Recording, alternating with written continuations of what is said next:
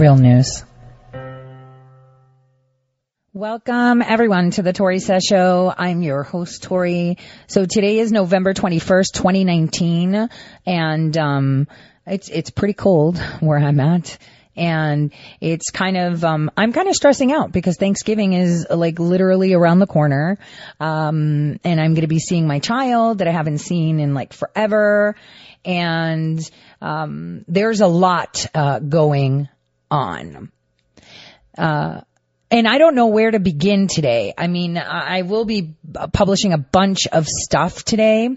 That way they're short and sweet. Yesterday I did kind of a recap article on ToriSays.com where I show you that we knew everything that is happening right now. Everyone's suddenly, whoa, $7.4 billion. That's only one aspect.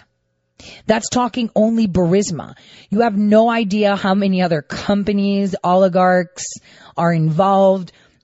And I'm going to tell you what, Clinton Foundation is the key. Epstein Foundation is the key. There is so much going on. And like the article says on ToriSays.com, the Ukraine is the Democrat Party's Hiroshima. This is it for them. And you can see that they are in full panic mode, not only from having witness after witness that witness nothing to say something, right? Like they want them to remember things, like today we saw that one of them has supersonic hearing and remembers only what Adam Schiff needed him to to remember. Like this can't be any more ridiculous. Let's be honest. It's a sham. The media is working together, and that's the point. Okay? How do we make this mainstream? How do we hold them accountable if no one is reporting on it? And you're going to be like, but you're reporting on it. Yeah. And XYZ is reporting on it. Yeah. But who is really reporting on it? That's the question. Who's reporting on it? Who's reporting on it that's in every airport, every train station, every hotel? Who's reporting on none of them? Silence. So today, I thought I'd kind of like walk us through a few things that are pretty interesting of what's going on here and what's going on the other side of the pond. A Russia-Ukraine meeting coming together, but boy, there's some details, you guys. I can't wait to drop this article because the EU is in dire need right now. The policy that our president has implemented, the foreign policy with the America First policy, protecting our interest policy, protecting our interest, not other people's, not the globalists, but our interest it seems that we're getting somewhere. So, aside from that, I just wanted to, tell all you out there, all you parents, the fun parents. If your kid's sick, don't take them ice skating. See, I let Phoebe go ice skating yesterday, even though she was sick, and she's even sicker today. No matter how well they seem, not good. Just force them to stay in their room and watch TV or binge something on Netflix rather than go out. So I just wanted to give a shout out to Haley Kennington's husband. I want to wish him a happy birthday. She's the person that makes my, the words that I put on the internet look, understandable sometimes. She edits a lot of our articles, so we appreciate her. So where do we start? Where do you guys want to start? Do you want to start with Rudy Giuliani and who and why this Parnas debacle came out? Obviously, it was to try to get Rudy Giuliani reined in, but, this kind of goes off the theme of what IG Horowitz dropped in regards to confidential human sources and their integrity. Because when you guys see, I'll be putting it in writing, who was the one that blew the whistle on Parnas, you're going to be like, what? So I'll talk about that. Let's start, I think where we should start is talk about, the foreign side of policies. Or do you want Giuliani? Okay. A lot of people were like, what do you mean on Giuliani? Okay. Let's revisit. Lev Parnas, Igor Fruman. I want you guys to listen. There is a, chart that says U.S. versus Parnas et al. Straw donor scheme, right?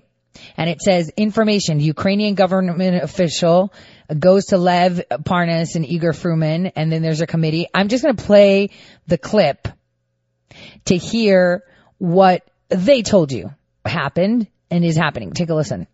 Had several meetings with Congressman One, and at these meetings, Parnas, on behalf of a Ukrainian government official, lobbied Congressman One to advocate for the removal of the then U.S. ambassador to Ukraine.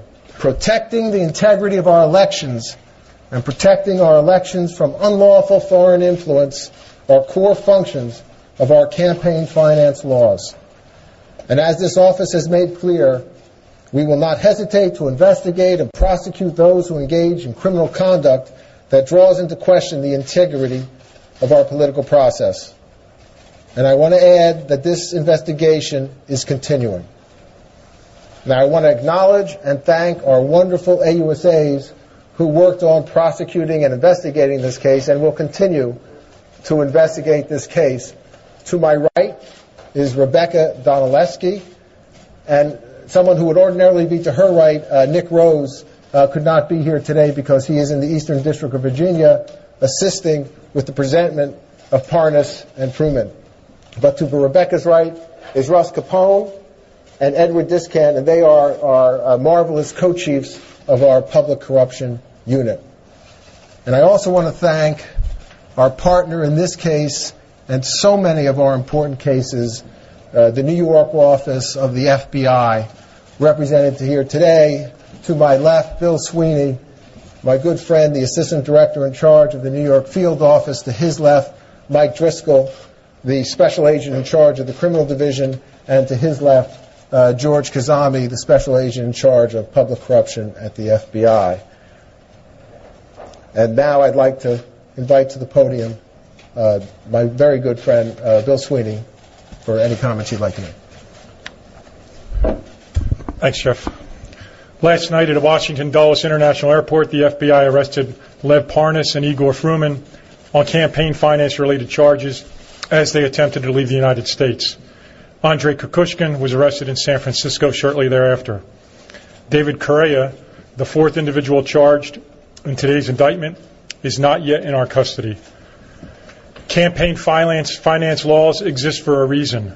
The American people expect and deserve an election process that has not been corrupted by the influence of foreign interests, and the public has a right to know the true source of campaign contributions.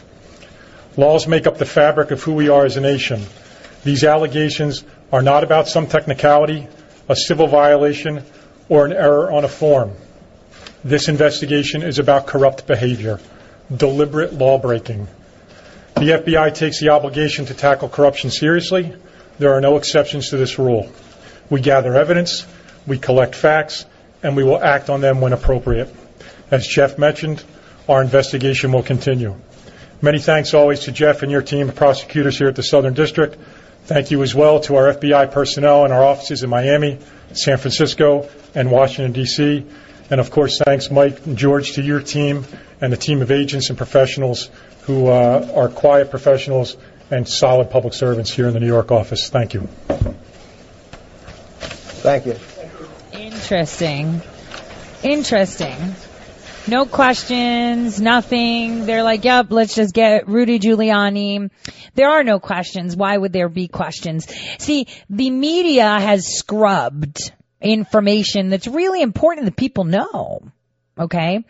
It is very important that people know a lot of information like, how did this come about? Who put it together? Because it seems like the Washington Post has tried to scrub something that they put in there that a lot of us, put it to PDF immediately.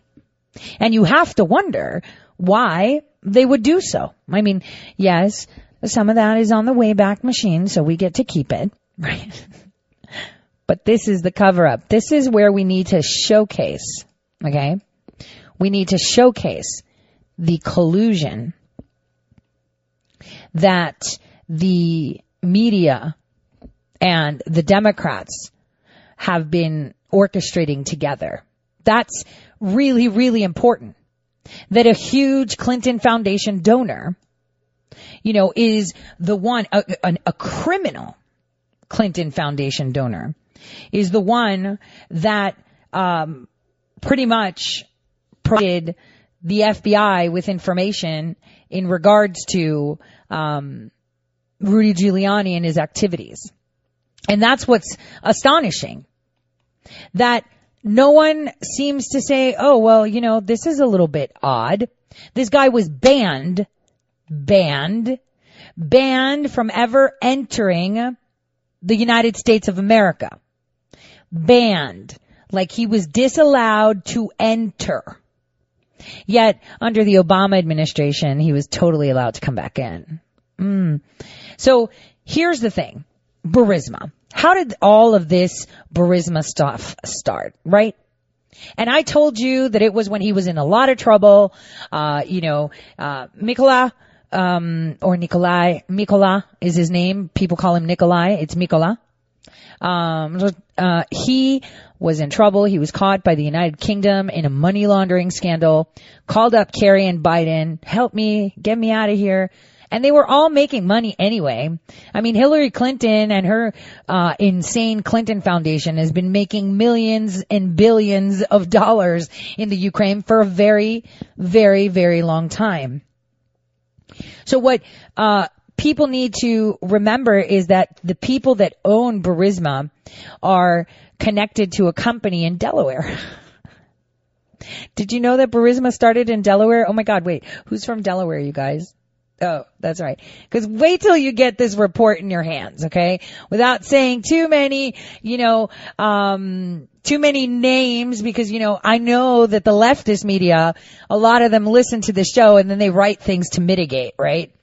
But this all started, we're talking way back, okay? Has origins in Delaware.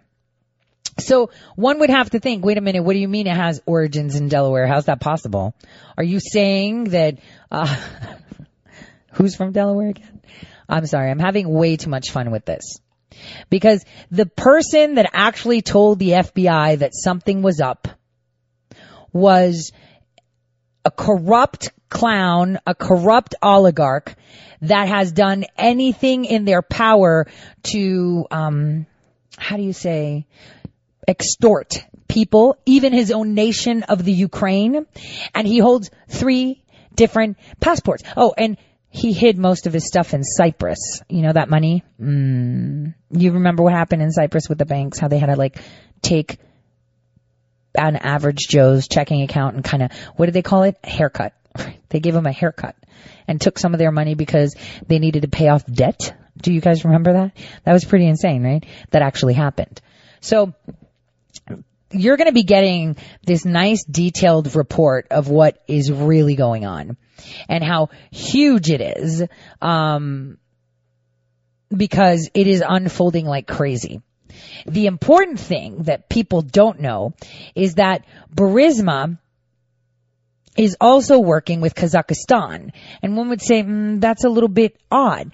Well, no, it's not. They actually are working with Kazakhstan, and they have been doing that for a while, even though there have been rival oligarchs, working oligarchs, competing in this energy industry. It was a really big deal, and they were lobbying too.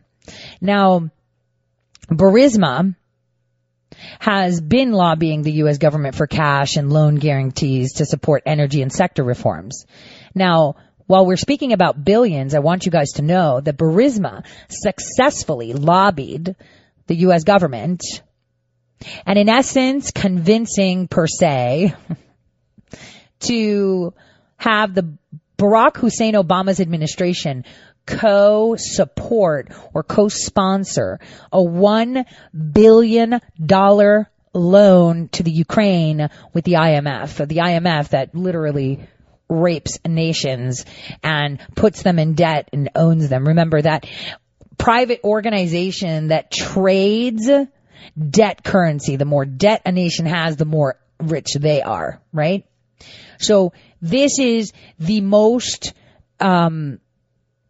I would say, intricate yet simple. It's intricate because there's so many players, but it's simple because it's in one place right now. And all of these people go down in one sweep. You know, I had a conversation earlier today with someone on a more local level stuff. Like, when are these people going to go to jail? Nobody's going to jail. Look at the Clintons. And it's like, you don't know what's happening in the background. I mean, everybody's like sitting there talking about the phone call and this and that. For 2 months, I've been like, yo, look. There was nothing wrong with the phone call. We have a treaty.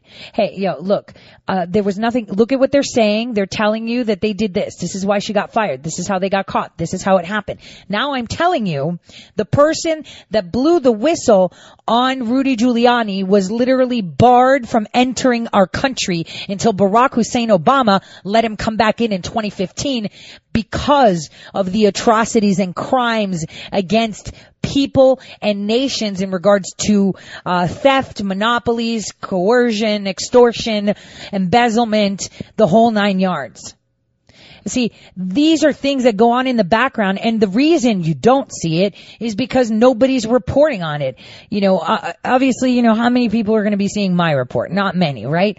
But you have to remember that this is how, you know, it kind of maneuvers. Now, I mentioned something yesterday, and it's really important. I've made it no, you know, hidden secret that I am, you know, a devout Greek Orthodox Christian. So yesterday I was having a conversation again with the Greek Orthodox Church in Israel, you know, that takes care of, Jesus's tomb and, you know, all these things when you go to visit in Israel, that are, you know, kept under, you know, the Christian custody, right, is under the Greek Church. Now, here's something that the European Union did. Listen.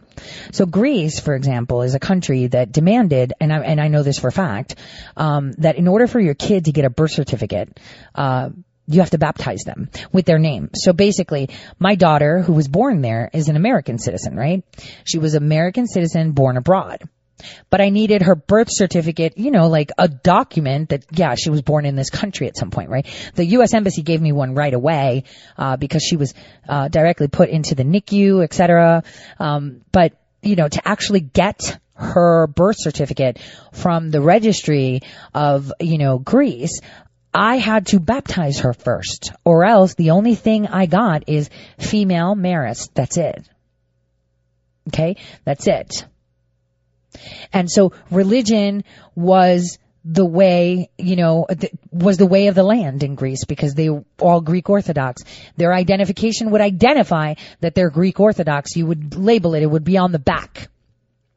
And so that was their way and has been their way since, you know, 0 AD, right? 1 AD. That's the way it is.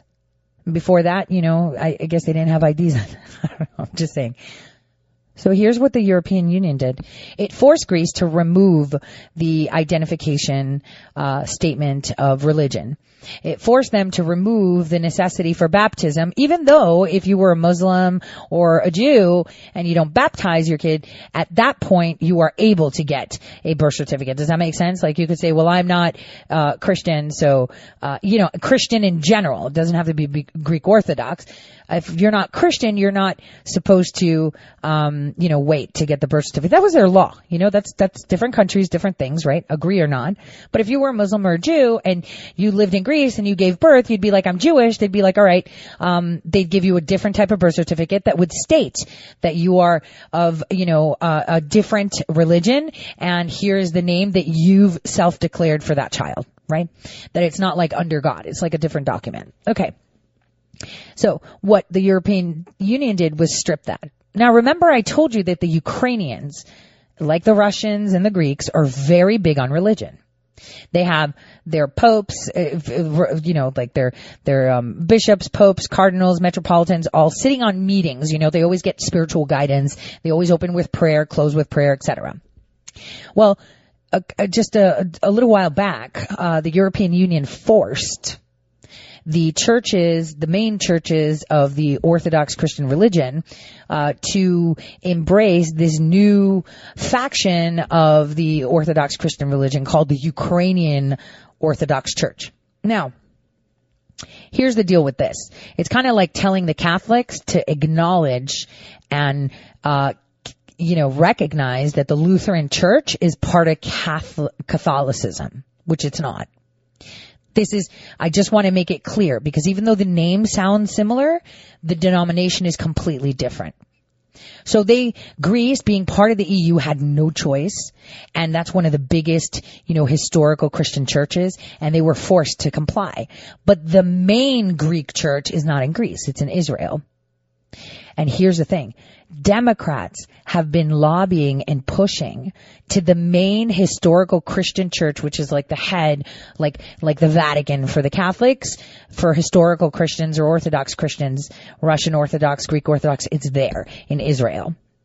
And right now the Democrats, literally the Democrats, are telling them that they need to accept the Ukrainian faction. They need to accept it as part of their church, and they don't want to. They're like, no, what Greece did is unacceptable. But they had no choice, as they are no longer a nation. We are an independent entity, and we will not allow United States Democratic officials to come here and tell us what we have to do with our religion. This is how far they're going, and you have to wonder. For me, it was like, all right, they want to meddle, but why now? With this dumpster fire that they have in DC, with all of this money that's going to come to the surface, with all these weird loans, with the, NGOs and Clinton foundations, Obama for whatever justice or whatever you want to call it, all these things that have been going on for 2 decades in the Ukraine. Why would they be attacking the religious portion? I mean, it seems, retarded. You're just like, that doesn't make sense. Why would you light another fire and go ahead and do that? Because they are lobbying hard. Like, there were articles all over the press early, late last night, early in the morning, across the Eastern Med in Israel, talking about this overwhelming pressure that the patriarch is having. And it's like, why are they doing this? So I'm putting this out there to you guys, after having conversation, because I have family that work in the church there. I'm still trying to wrap my head around. That's like a total Joker card. Like, you're just like, all right, it's like, there's a saying in Greece, but I'm going to make it not so X-rated. It's like, oh, the world's on fire, but Marjorie's combing her hair. It's kind of like that. It's like, oh, look, a fire. Let me comb my hair so it looks good. That's what it feels like right now. Like, why would they do it? So there's got to be something up with that we all missed, including myself, because this was something that I wasn't expecting. I mean, I was involved, in the whole church thing of accepting it and pushing it. And it's like, everyone was totally against it. The church was totally against it, but they couldn't go against it because they're not a sovereign nation anymore. And no matter how many times, I say it, people still think that these countries are independent when they're not. And that's something we don't understand.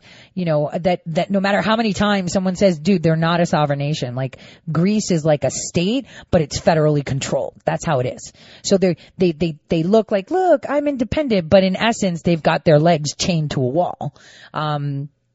So that's very curious, because what's happening right now, coming out of the Ukraine, is pretty insane. And not only that, the Democrats are now lighting fires in the Mediterranean, even bigger fires.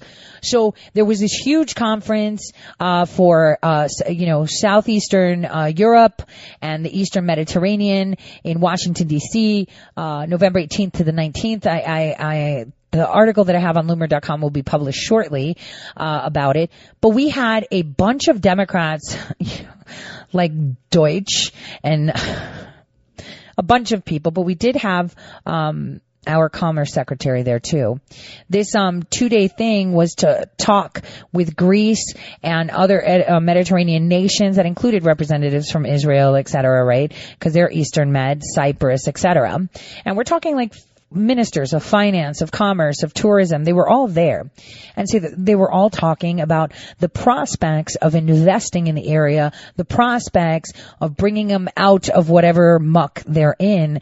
And the weird thing is, we had ambassadors there literally telling them that whatever President Trump is pushing as his foreign policy is a lie. And they know better. And then when hostilities come from Turkey, he's going to side with Turkey and blow them all up. And I'm like, first of all, you're a former ambassador. Why are you flapping your mouth? You shouldn't be talking. Secondly, how does Deutsch know anything like this? And why would the senator from New Jersey pop up and start talking? Oh yeah, let me tell you about the foreign policy and President Trump and Turkey. And it's like, how are you a specialist from New Jersey? It was so weird. I'm up for a break, so I'll see you guys all in a bit. We'll wrap this up and head into the Ukraine face first, starting with Mr. Fiona Hill.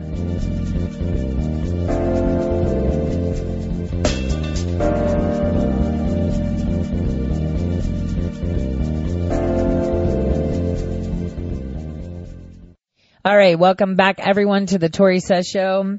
I'm your host, Tori. All right, so let's start with the Fiona Hill testimonies and how they're all talking about Pence.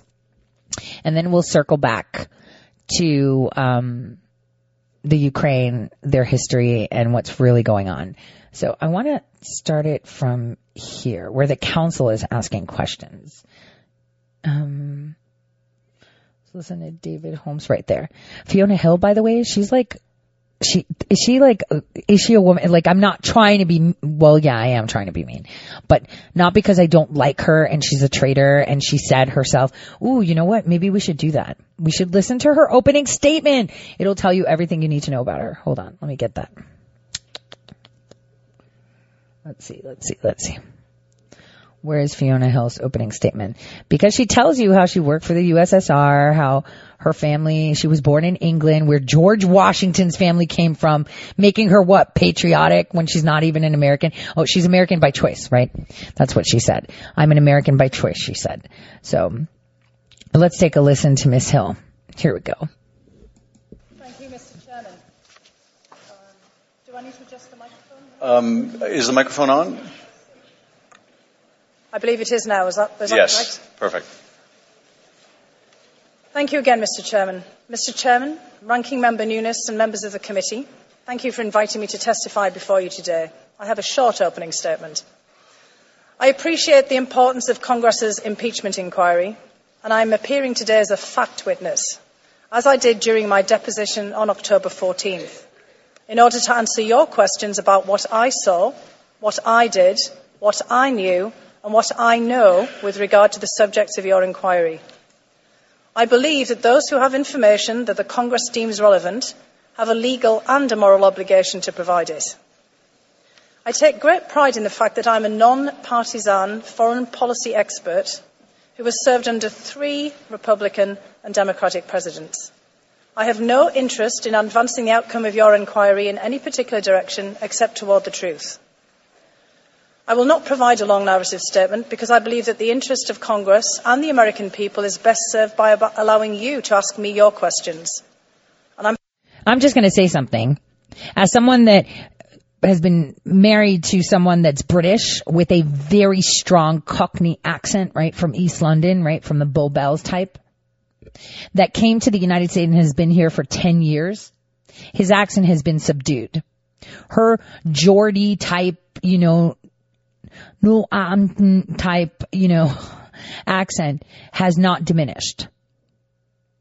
If you're working for the United States of America in the capacity of National Security Council Director of Russia, I'm sorry. When you are around people, you respond by way of tone. The fact that her accent is so strong, you would always detect one, right? But so strong indicates that she is not and does not say exactly who she is. I'm happy to expand upon my October 14th deposition testimony in response to your questions today. But before I do so, I'd like to communicate 2 things. First, I'd like to share a little bit about who I am. I'm an American by choice, having become a citizen in 2002. I was born in the northeast of England, in the same region that George Washington's ancestors came from. Both my region and my family have deep ties to the United States. My paternal grandfather fought through World War I in the Royal Field Artillery, surviving being shot, shelled and gassed before American troops intervened to end the war in 1918. During the Second World War, other members of my family fought to defend the free world from fascism alongside American soldiers, sailors and airmen. The men in my father's family were coal miners, whose families always struggled with poverty. So her family's deep relations are all these British officers, right, fighting wars because they fought side by side. You know, she's deeply connected to America. Listen to what she's saying. This is pandering to people that don't understand what she's doing. She's trying to tell you how deeply rooted she is, how George Washington came from, you know, her little area, her town. This woman is royalty, you guys. She is a blue blood. She is lying. She is not telling you who she really is. And you have to guess, at that advanced age in 2002, why would you decide to get rid of your British citizenship to become American? And a lot of people say, you can have dual citizenship. Actually, my husband, who was toying with that fact, meant that he had to revoke his rights as a British citizen if he claimed loyalty to the United States. So whatever she's telling you is all fabricated, and she's not telling you who she really, really is. When my father, Alfred, was 14, he joined his father, brother, uncles and cousins in the coal mines to help put food on the table. When the last of the local mines closed in the 1960s, my father wanted to emigrate to the United States to work in the coal mines in West Virginia and Pennsylvania. But his mother, my grandmother, had been crippled from hard labour, and my father couldn't leave. So he stayed in northern England until he died in 2012. My mother still lives in my hometown today. While his dream of emigrating to America was thwarted, my father loved America, its culture, its history, and its role as a beacon of hope for the world. He always wanted someone in the family to make it to the United States. I began my university studies in 1984, and I just learned that I went to the same university as my colleague here, Mr. Holmes, in St Andrews in Scotland. I just thought I would add that.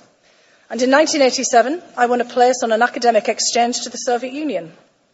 Wait a minute. So, oh yeah, we both went to St. Andrews. Totally coincidental. That's like so cool. Right. Just like the pictures we have of Kerry and Mueller being on hockey teams together. And Biden and all of them. They just all happen to go to the same schools. Are you listening? And she got a scholarship to go to the Soviet Union. Of course. I was there for the signing of the Intermediate Nuclear Forces, or INF Treaty, and when President Ronald Reagan met Soviet leader Mikhail Gorbachev in Moscow. This was a turning point for me. An American professor who I met there told me about graduate student scholarships to the United States. And the very next year, thanks to his advice, I arrived in America to start my advanced studies at Harvard. Years later, I can say with confidence that this country has offered me opportunities I never would have had in England. Right? She went from England to St. Andrews, which is not your average school, but it wasn't an opportunity. And royalty usually goes there. To go to the Soviet Union, listen to her words, where she was there when all that stuff went down with Ronald Reagan. And then politician told her, hey, we have scholarships. She just so happened to just get accepted to Harvard, of course.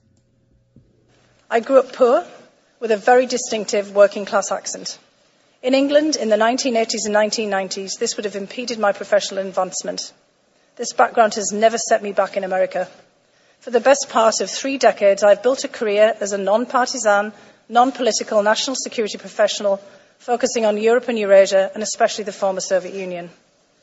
I've served our country under 3 presidents, in my most recent capacity under President Trump, as well as in my former position under my former position of National Intelligence Officer for Russia and Eurasia under Presidents George W. Bush and Barack Obama. In that role, I was the intelligence community's senior expert on Russia and the former Soviet republics, including Ukraine. It was because of my background and experience that I was asked to join the National Security Council in 2017. At the NSC, Russia was part of my portfolio. Just so you know, okay, she stressed the fact that she's a foot soldier for the crown. Okay, poor, of course. And I can tell you that she's saying I was the expert and this is why they brought me on in 2017. No, they brought you on because you will lead us to the hive. Okay? This is how you get your enemy out. You smoke them out. You bring them close to you and then you watch them And unfortunately, you thought you were smarter because you saw that surrounding our president at the closest position, even still now, you have one of your own people there. The people that wish to maintain power. And she's telling you this totally freely. If you parse through what she tells you, you're going to be like, wow, totally normal thing for a coal miner's child that really wanted to come to America but couldn't. And you decided, not because you had kids here or anything like that, at such an advanced age, to actually go ahead and become a citizen here and revoke your history that you're so proud of from your humble origins. Please, guys, listen to what she tells you about her portfolio. But I was also responsible for coordinating US policy for all of Western Europe, all of Eastern Europe, including Ukraine and Turkey, along with NATO and the European Union. I was hired initially by General Michael Flynn, Katie McFarland and General Keith Kellogg. But then I started work in April 2017 when General McMaster was the National Security Advisor.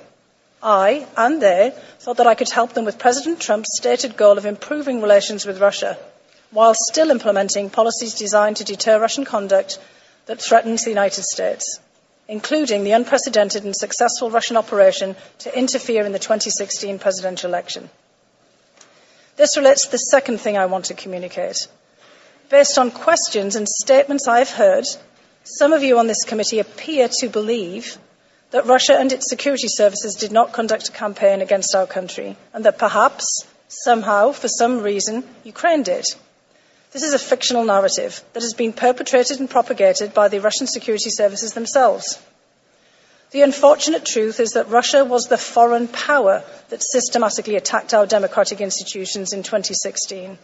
This is the public conclusion of our intelligence agencies, confirmed in bipartisan congressional reports. Yeah, the very congressional bipartisan reports from the intelligence community and the FBI that fabricated 302s, that hired people to say that it was so, and that, we should supposedly blindly trust because they all said it, right? They all said it. It is beyond dispute. The same one that would leak information about conversations with presidents like in Australia, the same intelligence communities that had Peter Strzok working on both ends, the same intelligence communities, that got together in an attempt to overthrow a duly elected president.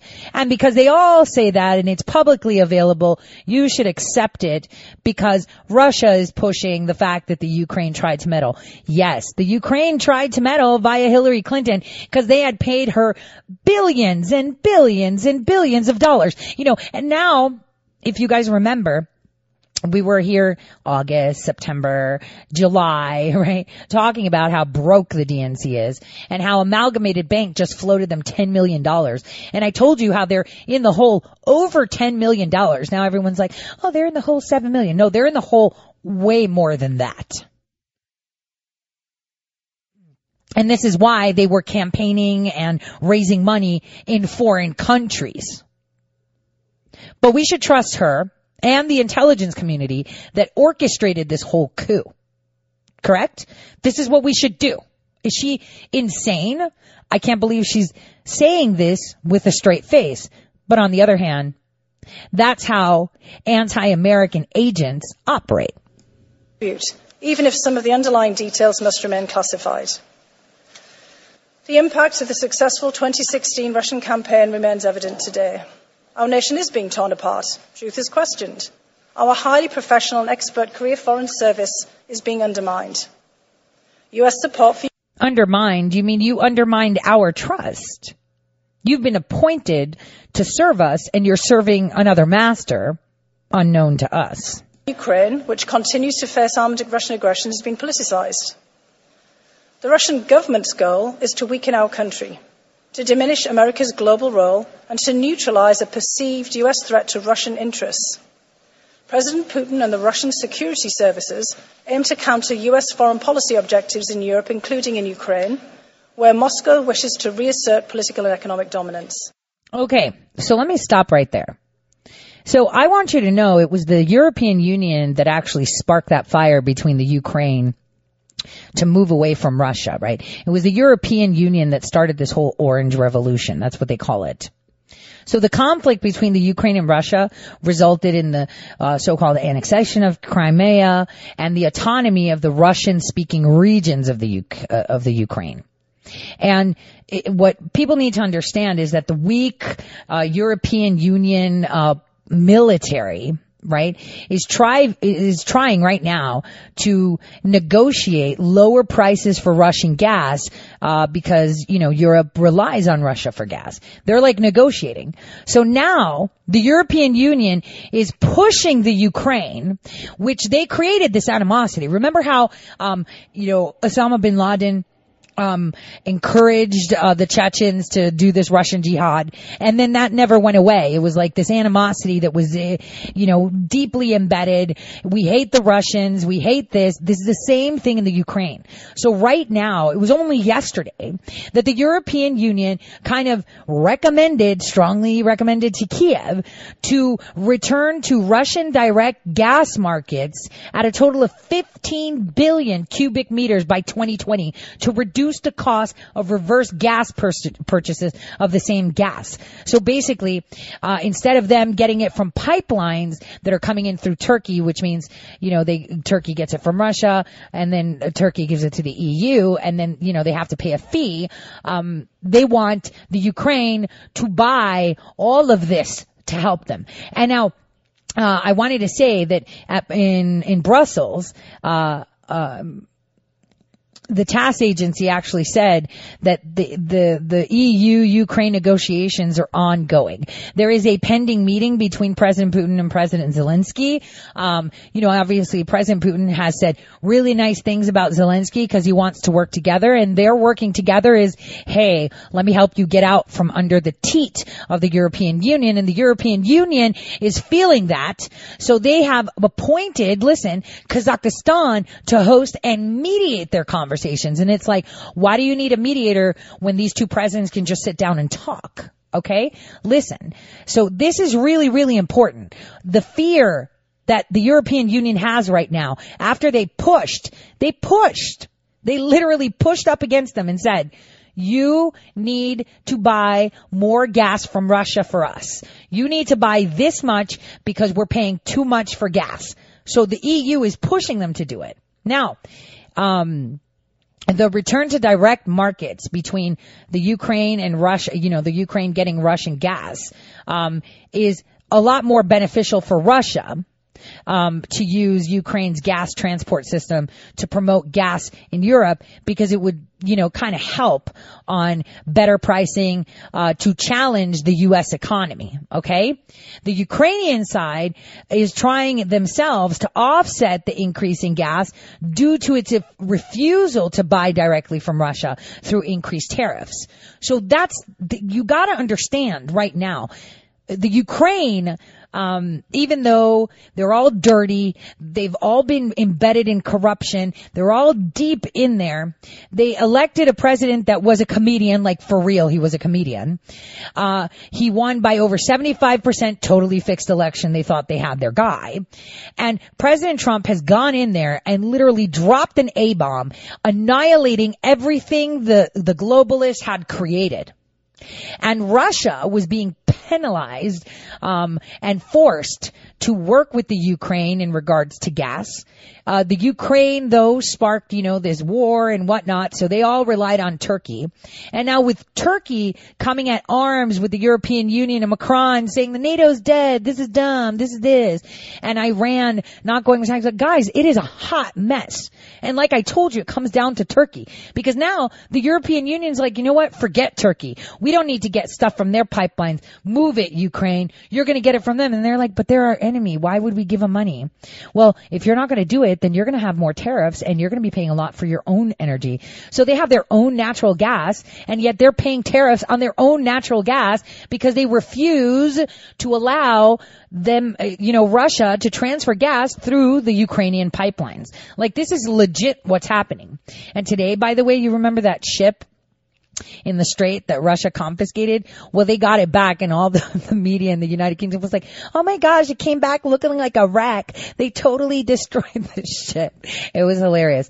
But I want to play a clip from where President Trump, said that he hopes that the Ukrainian president and Putin meet.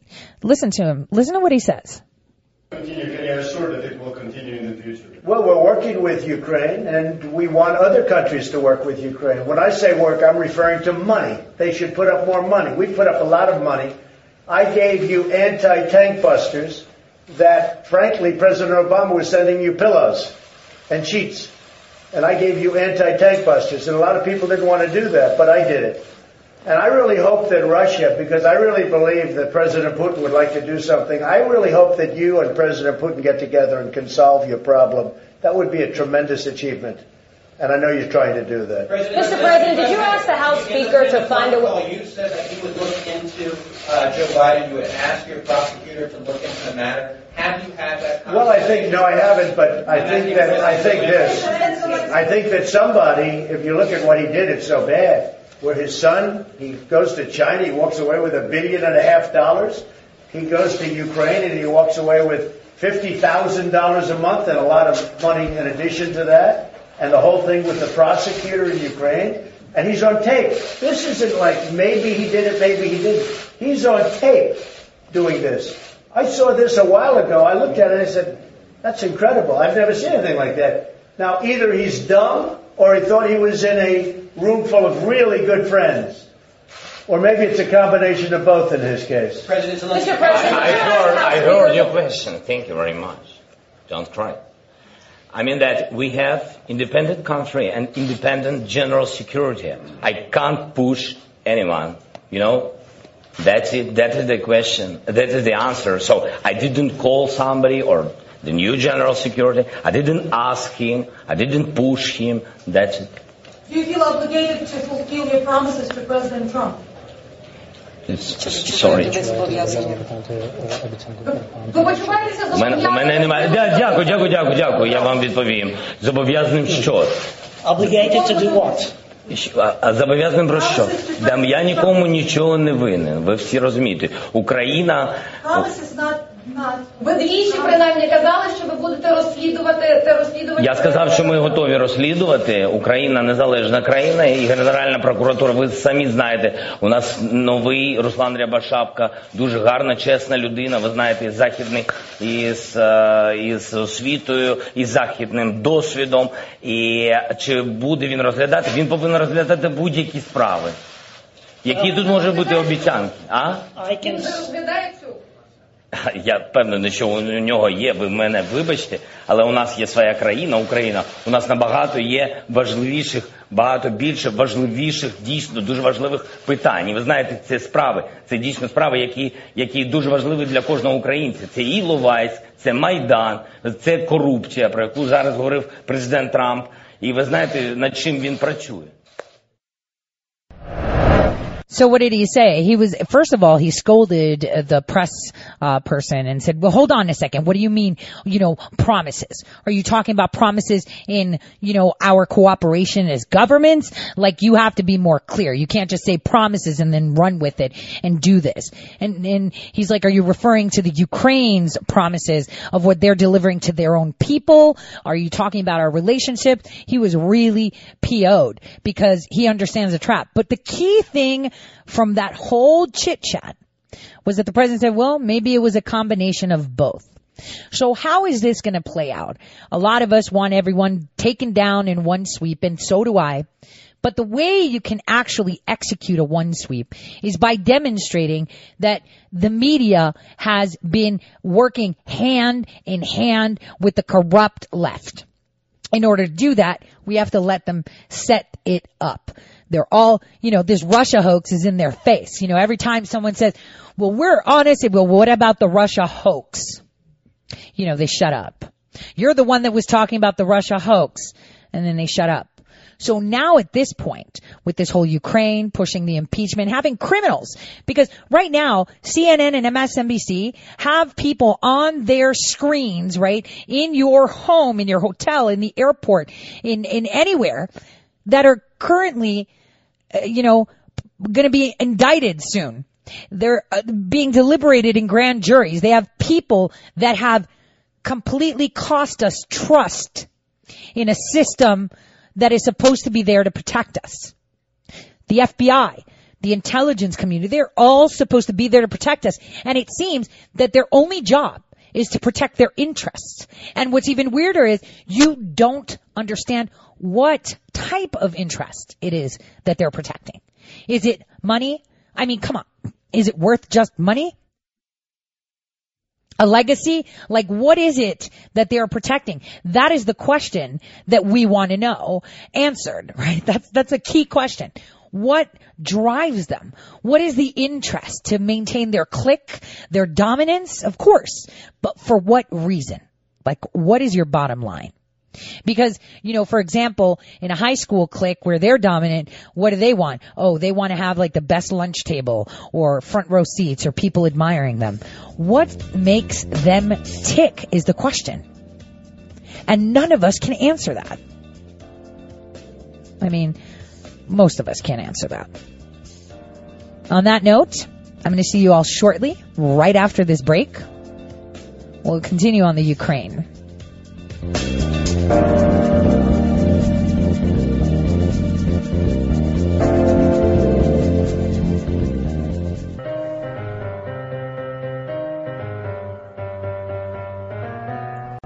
Real news.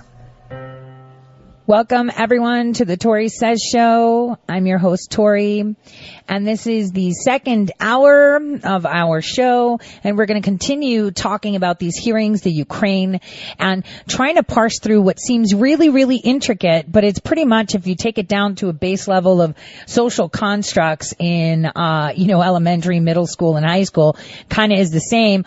Only thing is, the underlying motivator isn't the best lunch table or the best girls or, people looking up to you and, handing over their lunch money. It's something more nefarious and deeper. And globally, there may be about 100,000 of them collectively. That is nothing compared to the mass size of the population that they wish to control. And it's almost the same thing you see, like I said, in school. It's a handful of jocks and cheerleaders, like in the movies, not saying that all of them are like this, that do that upon the rest of the school, right? So it's like 10 versus 800. On this scale, they're even smaller in group, yet they're very, very efficient, right? Very efficient, which is, it makes you wonder, right? How are they so efficient? And, a going theme, like I said, from the beginning of the show, is that all these people that we're seeing parading into this circus, where Adam Schiff is the ringleader, and what I was talking about in that conference, November 18th through 19th, it seems like, people that are Foreign Service officers, State Department employees, all of these people are the ones that are dictating our foreign policy. And it's like, who do you think you are? Dude, you're a rank and file compared to the president. The only person that sets foreign policy is the president of the United States. I say it again, is the president of the United States. His policy is the same, foreign and domestic, America first. And they don't like that because their underlying, needs that they are trying to meet in some way are overwhelming for them. Now, let's continue on this impeachment query and take a listen to what else Fiona has to tell us before we fast forward to the insane phone call that, he only remembered the part that Schiff wanted him to remember. I say this not as an alarmist, but as a realist. I do not think long-term conflict with Russia is either desirable or inevitable. Nobody cares. I continue to believe that we need to seek ways of stabilizing our relationship with Moscow, even as we counter their efforts to harm us. Okay, so we don't need to stabilize anything. Well, yeah, we do. We need to stabilize a lot of things, but what we don't need to do is saying what our policy should be. You can put your request in writing, and that's about it. You're not allowed to dictate foreign policy. You can suggest, but it's just a suggestion because we elected the man that's making the decisions. Let's fast forward here. I was obviously at your deposition. I've read your opening testimony, but as you learn more facts, you start to see things in a different light, even though your opening statement is very much consistent with your opening statement during the deposition. And I was struck in particular by something you said on page 10 of your opening statement. While we had advised our Ukrainian counterparts to voice a commitment to following the rule of law and generally investigating credible corruption allegations, this was a demand that President Zelensky personally commit on a cable news channel to a specific investigation of President Trump's political rival. This gets to a point I made at the close of our hearing yesterday about hypocrisy. Here we are, and we are urging Ukrainians to commit to following the rule of law, as you said, and only investigate genuine and credible allegations. And what are we doing? We're asking them to investigate the president's political rival. Ukrainians are pretty sophisticated actors, aren't they? They can recognize hypocrisy when they see it. What does that do to our anti-corruption efforts when the Ukrainians perceive that we're engaging in corruption ourselves?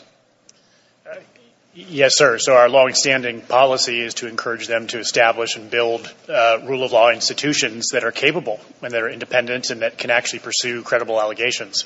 That's our policy. We've been doing that for quite some time with some success. So focusing on particular cases, including particular cases where there is a interest of the president's, it's just not part of what we've done. It's hard to explain why we would do that. Well, it harkens back to that conversation Ambassador Volker testified about when he urged Ukraine not to investigate or prosecute Poroshenko, and the reply from Mr. Yermak was, "Oh, you mean like you want us to do with the Bidens and the Clintons?" They're sophisticated enough actors to recognize when we're saying do as we say, not as we do, are they not? Yes, sir. You also, in your testimony, and I was struck by this anew today, when even after the aid is lifted, Ukraine still felt pressure to make these statements. And you and Ambassador Taylor were worried that they were going to do it on CNN. And you said that Ambassador Taylor again stressed the importance of staying out of U.S. politics and said he hoped no interview was planned. Mr. Yermak did not answer but shrugged in resignation as if to indicate that they had no choice. In short, everyone thought there was going to be an interview and that the Ukrainians believed they had to do it. So you're acknowledging, I think, Mr. Holmes, are you not, that Ukraine very much felt pressured to undertake these investigations that the President, Rudy Giuliani, and Ambassador Sondland and others were demanding? Yes, sir. And although the hold on the security assistance may have been lifted, there were still things they wanted that they weren't getting, including a meeting with the President in the Oval Office. Whether the hold, the security assistance hold continued or not, the Ukrainians understood that that's something the President wanted, and they still wanted important things from the President. So I think that continues to this day. I think. But we did hear, let's hear it again, because I think that maybe we missed it, where President Zelensky said, hold on, let me just fast forward to President Zelensky. So we don't, there we go. Here we go. To do something. I really hope that you and President Putin get together and can solve your problem. That would be a tremendous achievement. And I know you're trying to do that. Mr. President, did you ask the House? Yeah. I can't push anyone, That's it. That is the question. That is the answer. So I didn't call somebody or the new general security. I didn't ask him. I didn't push him. That's it. He said it. But, obviously David Holmes may have overheard a conversation of President Zelensky's too, because he's got supersonic hearing. They're being very careful. They still need us now going forward. In fact, right now, President Zelensky is trying to arrange a summit meeting with President Putin in the coming weeks, to his first face-to-face meeting with him to try to advance the peace process. He needs our support. He needs President Putin to understand that America supports Zelensky at the highest levels. So this doesn't end with the lifting of the security assistance hold. Ukraine still needs us, and as I said, still fighting this war this very day. Well, and I would underscore again, as my colleague did so eloquently, they got caught. That's the reason the aid was finally lifted. Mr. Goldman. Thank you, Mr. Chairman. Good morning to both of you. Yesterday we heard testimony from Ambassador Gordon Sondland from the European Union, who testified that President Trump wanted Ukraine to announce the investigations into the Bidens of Burisma and the 2016 elections because they would benefit him politically, and that he used the leverage of that White House meeting and the security assistance to pressure President Zelensky to do so. Dr. Hill, you testified. What? So he made a statement. He pressured him. He took it off the table and tell me about it. Are you guys kidding? Like, are we listening to the same thing? That's not a question, counselor. That's leading, and that's making a statement to get the answer you want. So now I want to hop forward to the Democrat side of things quickly as we arrive there. Hold on. There we go. Schiff is back. Let's see. There we go. Let's get that, because that's the most recent portion of it where the Democrats are coming back. Here we go. Sondland was more explicit. Ukraine needed to conduct investigations if they were to get a meeting at all. Bolton directed Dr. Hill to report this to NSC legal advisor John Eisenberg, telling her, "You go and tell Eisenberg that I am not part of whatever drug deal Sondland and Mulvaney are cooking up on this. And you go ahead and tell him what you've heard and what I've said." Dr. Hill did so, as did Lieutenant Colonel Vindman, who separately approached the same lawyers with his concerns. On July 18, the day before Dr. Hill left her post at the NSC, Holmes participated in a secure interagency video conference on Ukraine. Towards the end of the meeting, a representative from the Office of Management and Budget announced that the flow of nearly $400 million in security assistance for Ukraine was being held up. The order had come from the President and had been conveyed to OMB by acting White House Chief of Staff Mick Mulvaney without further explanation. So the fact that we didn't give them $400 million because we didn't know where it was going, right? And we wanted to make sure it was going where it was supposed to be going, because when this thing comes out, you guys, it's insane. The stuff I have is insane. The money I have seen move from these organizations going into the Clinton Foundation. Guys, Obama was 100% part of this. This is the way they were funding themselves. And by the way, I just wanted to put a little hiatus here. Just a hiatus. The Justice Department just announced that they, indicted Ashke for fixing prices on foreign currency and becoming rich. Now, we saw a barrage of banks paying fines. Keep in mind, all of these investigations happened under the Obama administration. I want to repeat, under the Obama administration. Now, these tools of brokers that took advantage of it, these investment bankers, institutional, brokers, made money. They were simply the lower end of the totem pole for them to do their job. But hopefully, right after Thanksgiving, okay, because I will be completely gone, Thanksgiving Day, the day after Thanksgiving. So Thursday, Friday, I will choose shows from last year to air because I'm going to be preoccupied with my kid coming home. But I want to tell you that weekend, right after that weekend, I am dropping one of the biggest, A-bombs of information. I will show you how they created a parallel network, right, to obfuscate the Barclays Bank, the JP Morgan, the Paribas Bank, where they whipped them into submission with fines so they can be part of this whole network, right? They caught them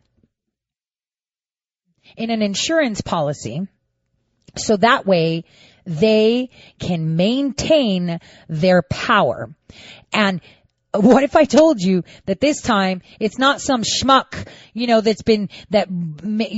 grew in ranks from stockbroker to institutional broker, or some, a cow-licked, hair to the side, tool from, that's a silver spoon coming out of Wharton, walking into JP Morgan and is an institutional broker. We're talking FBI. We're talking intelligence. I kid you not. This is massive. And this is what they've been planning. And now this Ukraine coming out with just that $7.4 billion, which I already told you about.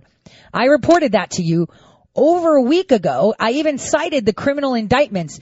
But not all of them are referring to the $7.4 billion that Interfax reported. It is a lot more money. You're going to see how China's involved.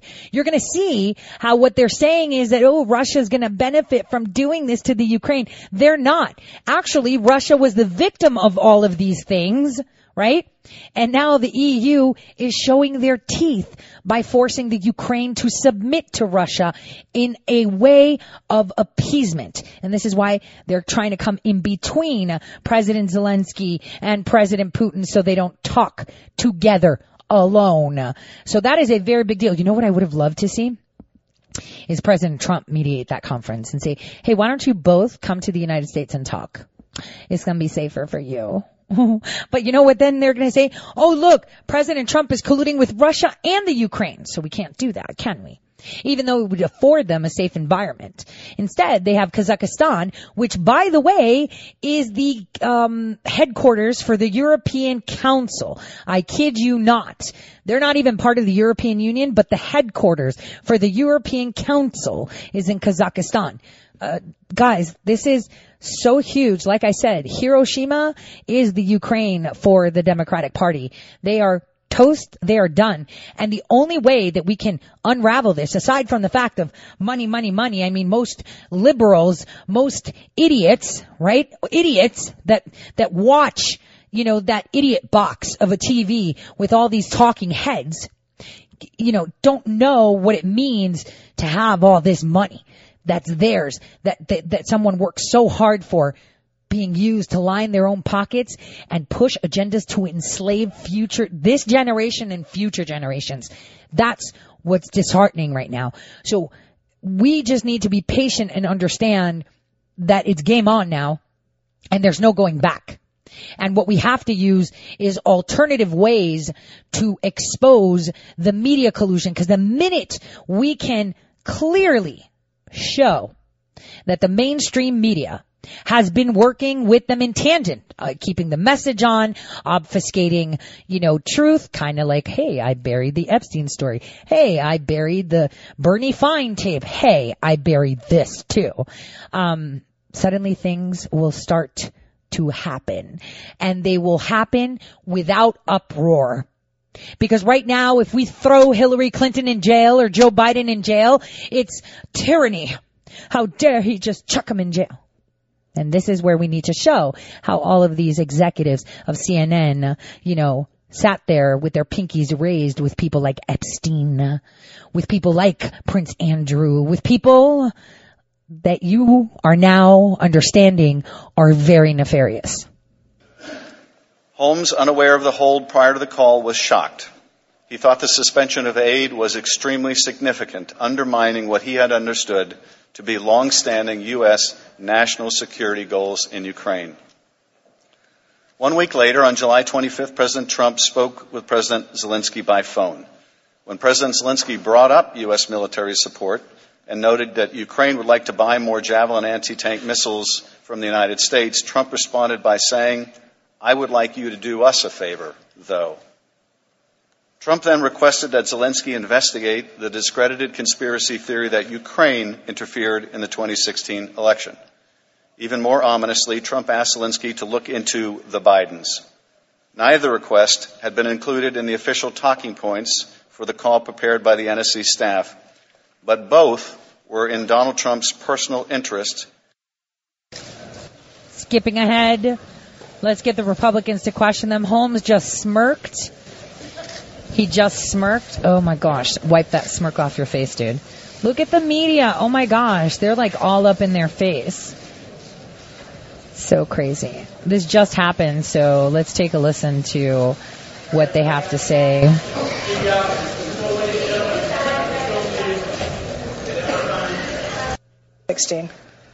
But you don't remember the date. Wait, let's there we go. Schiff looks really, really nervous. He's nervous. He's so nervous. Okay. So I'll start with you, Mr. Holmes. Have you met with or do you know Alexandra Chalupa? Holmes, could you put your microphone on? No. Do you know Nellie Orr? Have you met with Nellie Orr? Bruce Orr? No. Glenn Simpson? No. Thank you. Same question for you, Dr. Hill. Do you know or have you met with Alexander Chalupa? No. Nellie Orr? No. Bruce Orr? Only in the course of my previous position as the National Intelligence Officer for Russia, where he attended some of the meetings that I presided over. Years ago? That's a long time ago, correct? Glenn Simpson? No. Dr. They just lied. All of them lied. You said that, in your deposition, that Christopher Steele was your counterpart at one time. Is this correct? That's correct, yes. You testified that you met with Christopher Steele in 2016. I assume that's still correct? That's correct, yes. And the only thing we didn't get on that is, do you know about when that was in 2016 and how many times? I'm afraid I don't. I actually had met with him, well, you asked me actually in the deposition when the most recent time that I had met with him, in 2016. Mm-hmm. And he retired from the British Intelligence Services in 2009, which is the same time. I'm asking about 2016. 2016 I don't recall, but I did meet with him sometimes before 2016. But you don't remember the date? I don't, I'm afraid, no. Okay. You stated in your deposition that a colleague had showed you the Steele dossier before it was published. Who was that colleague? That was one of my colleagues at the Brookings Institution. And who was that? That was the Brookings Institution President Strobe Talbot, who had been sent a copy of this. And he shared it with you? That was the day before it was published in BuzzFeed. Thank you. You mentioned in your deposition also that you thought that it was let's get the exact quote, that the dossier was a rabbit hole. Is that still your testimony? That's correct. Do you know who paid Christopher Steele to generate the Steele dossiers? There were several of them. At the time, I did not know. I understand from the media that it was through GPS Fusion. If that's not correct, you know who was, and there was a law firm involved, but you know who the source of the money was? I didn't at the time. No, I did not. But do you know? Well, now I've read it in reports, Perkins and thanks to your colleagues as well, that it was the DNC, as I'm led to believe. And the Clinton campaign? I don't know that for sure. Okay. Mr. Castor. Good afternoon. Welcome back from lunch. Hope you had some sandwiches or something delicious. Hope you did too. Dr. Hill, thank you for your service. Also, thank you for your participation in the deposition on October 14th, Columbus Day. We were with you most of the day, so I appreciate that. Mr. Holmes, thank you as well. You're a late entrant into this clown show situation, and things sure did escalate quickly. We spoke with you last Friday night about what we thought was going to be a 30-second vignette about a 2-minute phone call, and it turns out you know with your 40-minute opener today, you have a lot of information to share. So we appreciate you being here. Dr. Hill, your last day at the National Security Council was July 19th. Is that correct? That's correct. Yes. So you weren't involved with the July 25th call, and you weren't involved with any of the relevant activities related to the pause in the aid? I was not. That's correct. And as of July 19th, did you believe that a call was going to be scheduled for the 25th? I personally did not believe that it was going to be scheduled that date, no. And what was the thinking at the NSC as of July 19th about such a call? Well, I've learned from other depositions, to be clear here, that perhaps there was some awareness that there might be a call. Ambassador Sondland, if you may recall, showed an exchange with the person who was taking over from my position, Tim Morrison, in which he indicated that there would be a call coming up. I was not aware of that. Okay. Were you in favor? So there were differences, let's just say, obviously, in understanding about that call. And were you in favor of such a call as of the 19th? Actually, I was not, and I did say something about that in the opening part of the sessions today. Okay. And how about Ambassador Bolton, to your knowledge? Well, I know that Ambassador Sondland said in that email that Bolton was in agreement. To my knowledge, Bolton was not in agreement at that particular juncture, to my knowledge. Do you know what his opposition was? It was based on the fact that he didn't feel the call had been properly prepared, and as I said earlier, that we wanted to make sure that there was going to be a fulsome bilateral US-Ukraine agenda that was discussed, which is usual with these calls. And were you surprised that a call ultimately was scheduled? I was when I learned about it, that's right. And did you have any communications with anyone back at your old staff about how that came to be? I did not, no. Okay. You did learn about the pause in the security assistance aid. I learned about that on July 18th, so the day before I left. That's correct. And there were several meetings about this, I believe you testified to? I said that I knew there was going to be a meeting in that time frame, and there was one put onto the schedule for the following week. But of course, I'm just going to stop it right here because there's a little discrepancy here, and I want you guys to hear it. So right before he starts his questions, listen to, she just said that she knew the day before she left that there was going to be a pause in aid. But look at what she said when he started to just ask her the first questions. This is how you catch him in a lie. Listen. The relevant activities related to the pause in the aid? I was not, that's correct. Wait, let me just go further because it has to, you have to hear all of it. Okay, wait, gosh darn it. I have to be very sensitive with this cursor. Because he asked her, when was your last day? Oh, it was the 19th. With your 40-minute opener today, you were there. You left on the 19th. Okay, that was your last day. So you didn't know anything about, the July 25th call. No, I didn't. You didn't know anything about the pause in aid. No, I didn't. But then she goes and says, yeah, I heard about it on July 18th, the day before I left. Listen. Relevant activities related to the pause in the aid. Wait, I was not. Gosh darn it. I missed it again. Shoot. I hate Nikki this. Holmes, could you put your microphone on? Oh, wait. He totally said you only had nothing to say, Holmes, and now you had a 40-minute opener. You have a lot to say. Trent, here we go. Into this okay, now pay attention. Situation, and things sure did escalate quickly. We spoke with you last Friday night about what we thought was going to be a 30-second vignette about a 2-minute phone call, and it turns out you with your 40-minute opener today, you have a lot of information to share. So we appreciate you being here. Dr. Hill, your last day at the National Security Council was July 19th. Is that correct? That's correct. Yes.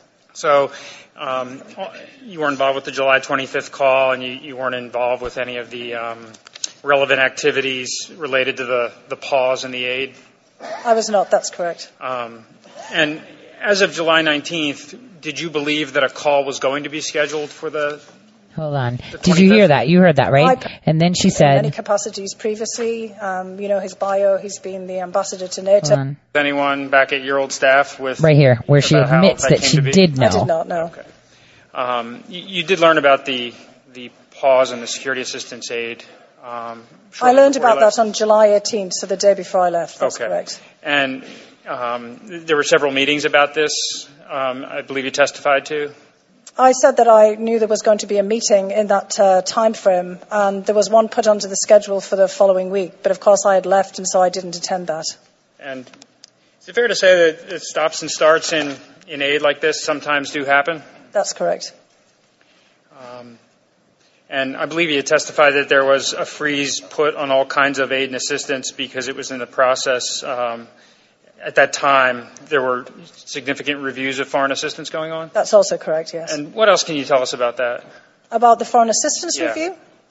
As I understood, there had been a directive for a whole-scale review of our foreign policy assistance and the ties between our foreign policy objectives and the assistance. This had been going on actually for many months. And in the period when I was wrapping up my time there had been more scrutiny than specific assistance to specific sets of countries as a result of that overall review. And at this time as well, Ambassador Volker, Ambassador Sondland, they had become a little bit more involved with Ukraine policy? Well, Ambassador Volker was always involved in Ukraine policy, at least since the beginning of his appointment as the special envoy for negotiations towards the war between Ukraine and Russia in Donbass. What can you tell us about Ambassador Volker? Ambassador Volker is an extraordinarily accomplished diplomat. I've worked with him in many capacities previously. You know his bio. He's been the ambassador to NATO. He's had a number of positions at the State Department, and actually I know him personally. So, you know, in the truth that we're trying to get at it, who knows who and who's met. I know Ambassador Volker really well on a personal level as well. Okay. And you said he's a man of integrity? That's correct. And always acted in the best interest of the United States? Absolutely, yes. When did you first learn of Ambassador Sondland's involvement?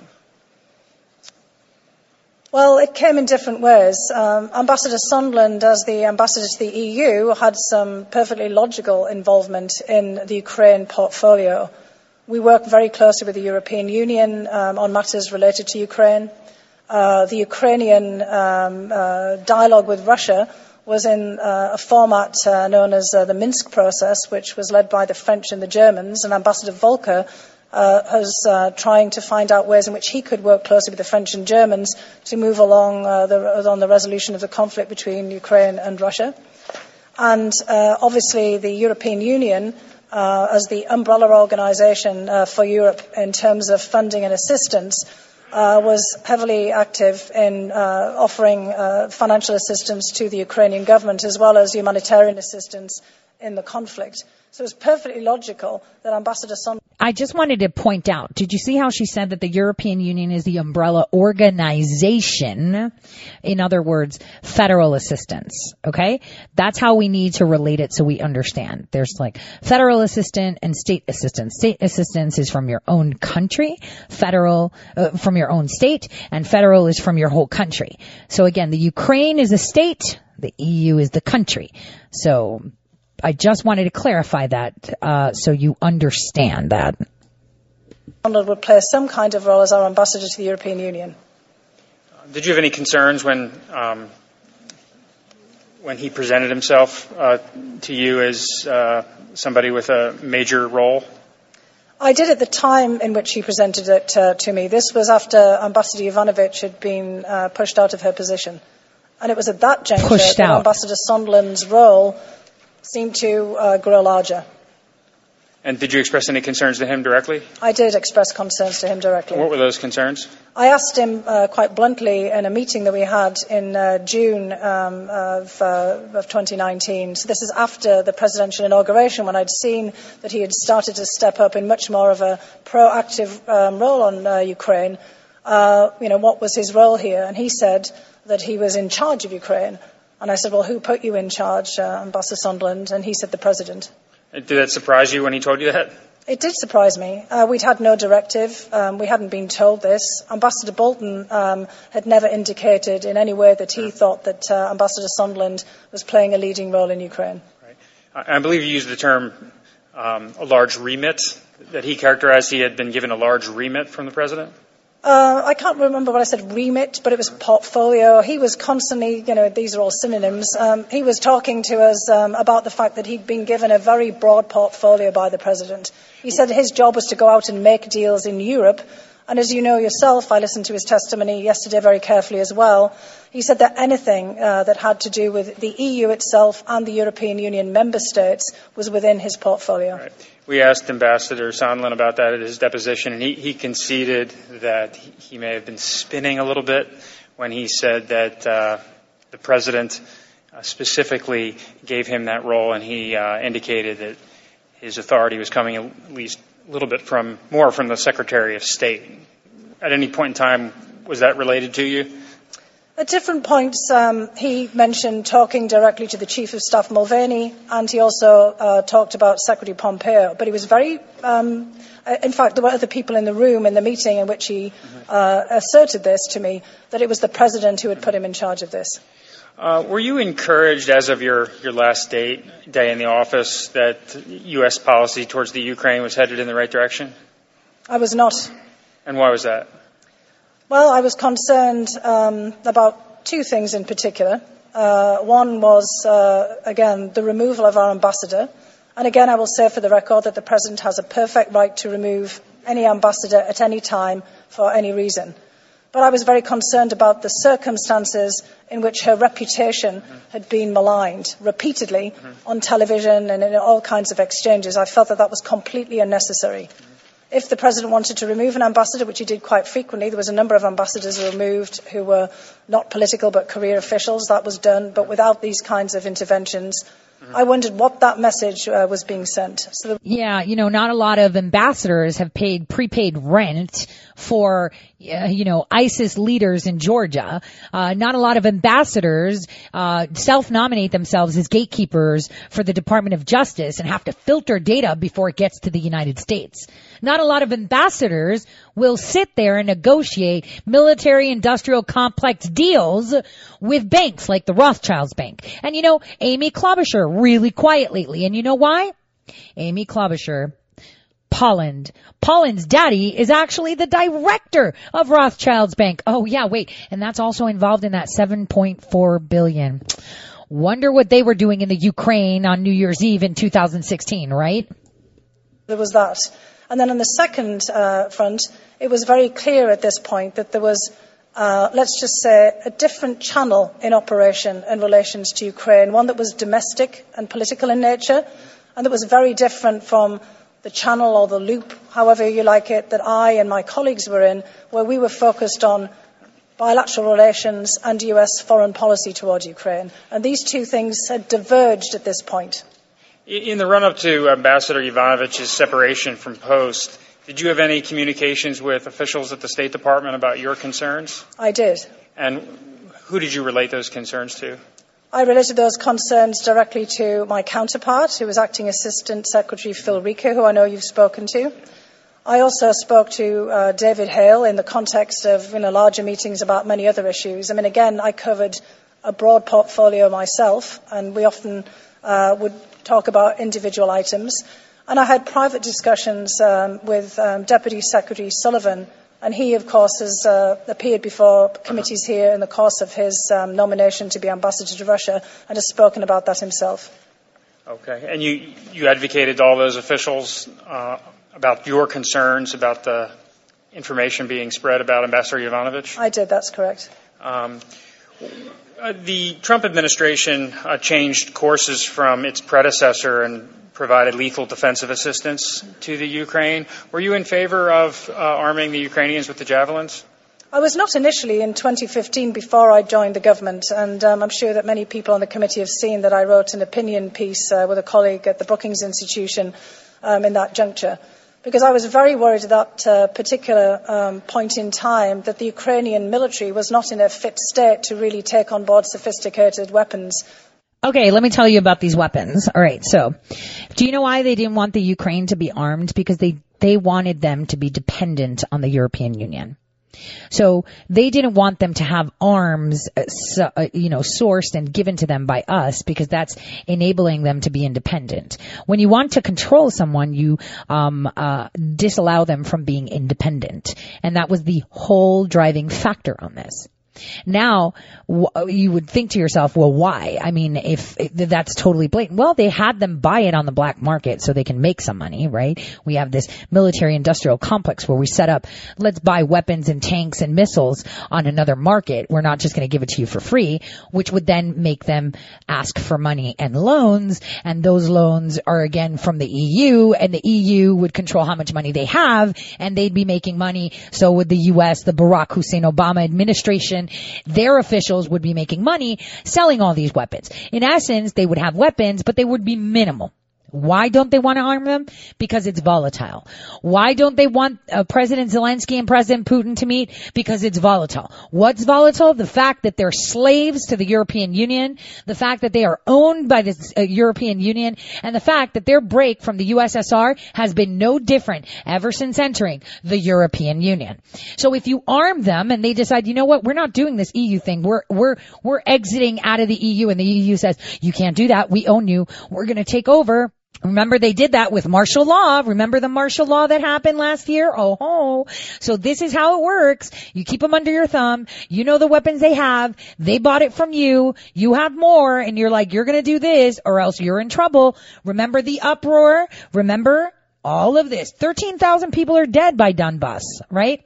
Because those are Ukrainians that want to remain Ukrainians, independent but sharing history with Russia, because you can't eradicate a long history with something. It's like, it's insane to even think about it. It's like, say, Baja California, right, wants to split from Mexico. We want to be independent. We're creating a wall. And, we're not, together. Well, you can create a wall, you can create that independence, but you still have relations, deep-seated relations, your history, everything. You can't just eradicate it and become enemies. That's where it gets poisoned, and that's where the weakest one gets taken advantage of, and in this case, it's the European Union, taking advantage of the Ukraine. Or offensive weapons. And I worry that there was not a long-term sustainable plan given the overwhelming force that the Russians could apply against the Ukrainians. However, when I came into government in 2017 and started to interact with all of my colleagues in the Pentagon, and you had Laura Cooper here yesterday, I realised, in fact, that there'd been an awful lot of work done on this, and that there was a clear and consistent plan for the sustainability long-term of the Ukrainian military. So I changed my mind. Okay. And you're in fact one of the, I believe, the only witness that we've spoken to that has been able to articulate the opposition to providing the javelins.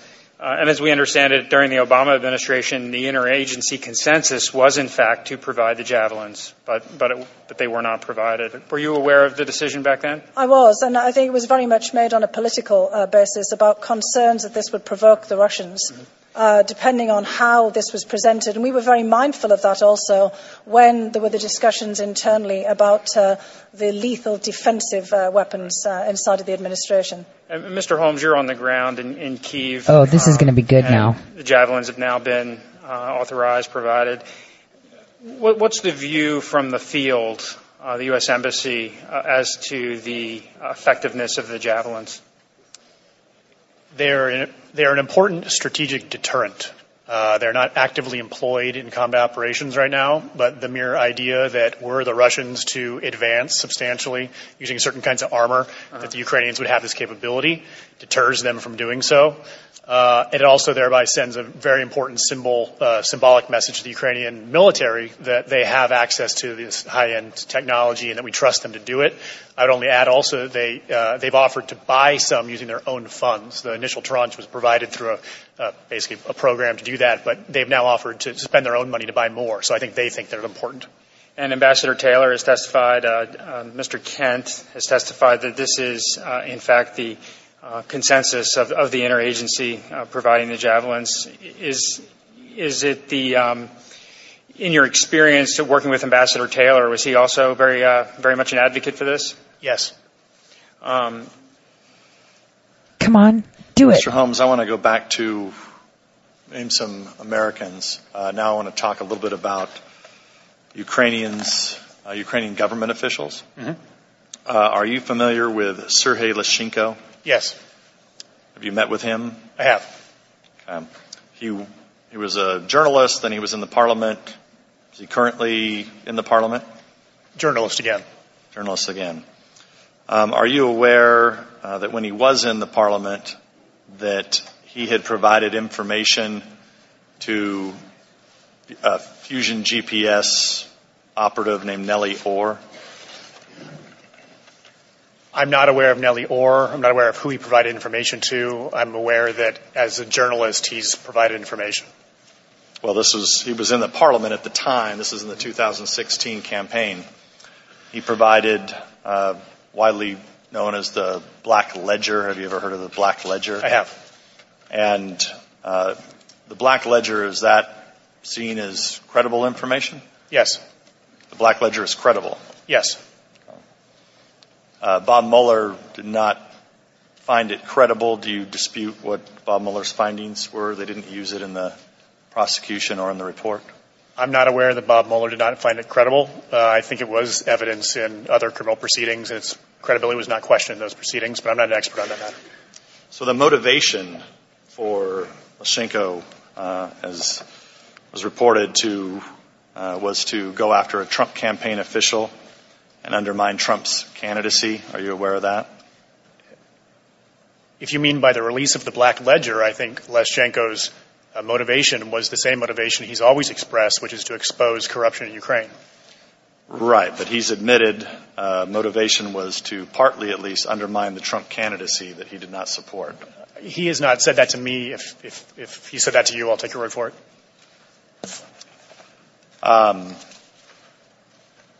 And you're aware that you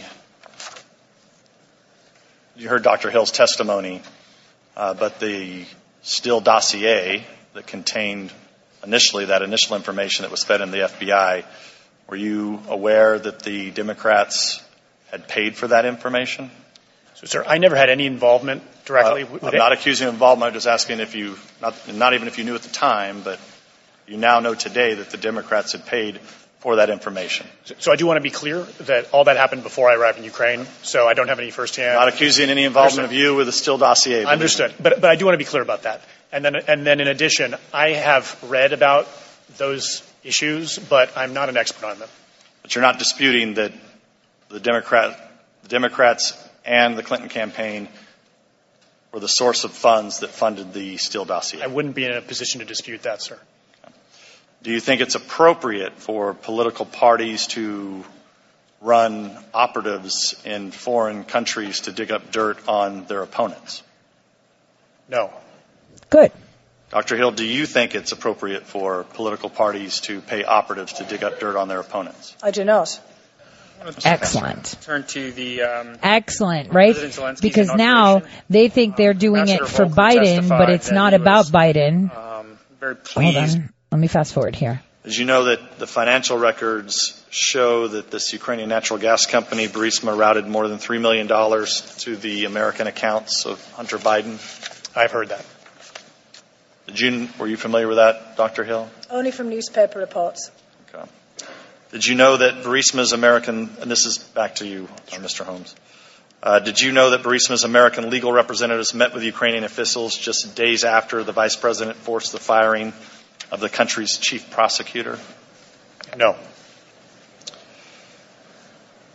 Did you know that Burisma's American lawyers tried to secure a meeting with the new state prosecutor the same day the predecessor, Victor Shokin's firing was announced? No. Did you know that Joe Biden called Ukrainian President Poroshenko at least 3 times in February 2016, shortly after the president and owner of Burisma's home was raided on February 2nd by the state prosecutor's office? No. Did you know that Devin Archer and Hunter Biden reached out to the Deputy Secretary of State, Tony Blinken, shortly after the raid on Burisma? No. So, Dr. Hill, did you know about, I don't want to go through and ask all those questions over again. I also did not know. That's you did not know about any of those? I did not know, no. Okay. So, you obviously know that the president had concerns about Burisma, had concerns about 2016 election meddling by the Ukrainians. When you were in there as the head of the Ukraine desk, did you ever raise any of these? Did you ever brief the president or raise it up to Ambassador Bolton about any concerns through 2017 and 18 that concerned 2016 election meddling or Burisma concerns? The whole briefing process didn't really work in the way that you're suggesting there. So if the president had asked about any of this information, it would have been provided for him. Just to be very clear, Ukraine was not a top foreign policy priority in this period, in the same way that many other issues that we could talk about, from Syria to Turkey and others, are. So there weren't that frequent briefings on Ukraine. The briefings would take place when there was a scheduled meeting with a Ukrainian head of state. Mm-hmm. And as we know, there haven't been too many of those. So but as far as you know, you did no briefings, no papers, answered no questions as it relates to the 2016 election or Burisma during your time there? No, I did not know. Okay. Mr. Castro. And Dr. Hill, you told us during your deposition that indeed that there are perceived conflict of interest troubles when the child of a government official is involved with something that government official has an official policy role in, correct? I think any family member of any member of the U.S. government, Congress or the Senate is open to all kinds of questions about optics and of perhaps undue outside influence if they take part in any kind of activity that could be misconstrued as being related to their parent or other family members' work. So as a matter of course, yes, I do think that's the case. Getting back to Ambassador Sondland, you testified that every now and then he made a habit of name-dropping his interactions with the president. That's correct, yes. And I believe you also told us that there were instances where you would run into him on the campus and he would say, I'm here to see the president, or I've been in to see the president, and you had an occasion to circle back and found out that wasn't the case. That's correct. And I just want to give you an opportunity. He testified about some sort of coffee he had with you on your last day, and I think when the deposition transcript was released, your counsel indicated that was completely fabricated on Ambassador Sondland's part, and I just want to give you an opportunity to address that. Yes, unfortunately, this is the federal government. We don't have coffee machines, readily in our office. If you'd come to my office in that time, the best I could have offered you was a cup of water from the water fountain outside of my office. Mm-hmm. So, the coffee that Ambassador Sondland and I shared was actually, we ran into each other, or rather he found out I was going to be there and then asked me to meet him for coffee in Jackson Hole, Wyoming in 2018 in August. So this is a full year before I left. That was a very nice coffee, so perhaps he, conflated those two meetings together.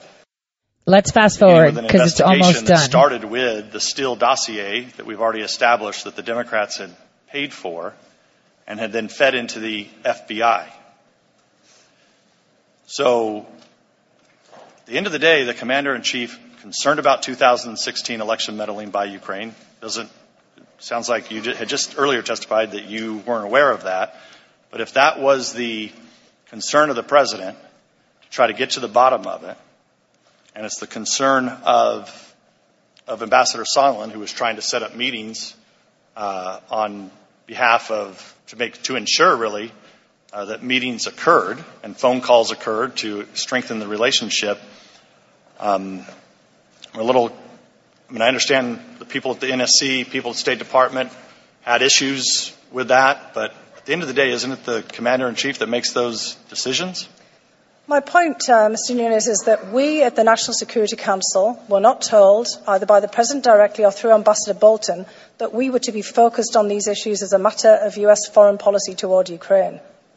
So when you're talking about Ukraine in 2016, I never personally heard the President say anything specific about 2016 in Ukraine. I've seen him saying plenty of things publicly, but I was not given a directive.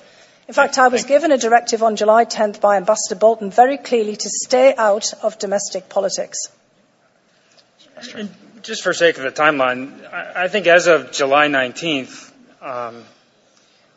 they hadn't even engaged with Rudy Giuliani yet. I don't believe that happened until a little bit later. So you believe by July 19th they were already engaged in those types of activities? We had already had a discussion with Kurt Volker, which was in the depositions of his assistant, Chris Anderson, that indicated that he had met with Rudy Giuliani at this point. And Ambassador Sondland made comments about meeting with Giuliani. And as we know, in the May 23rd meeting, they had been instructed to meet with Giuliani.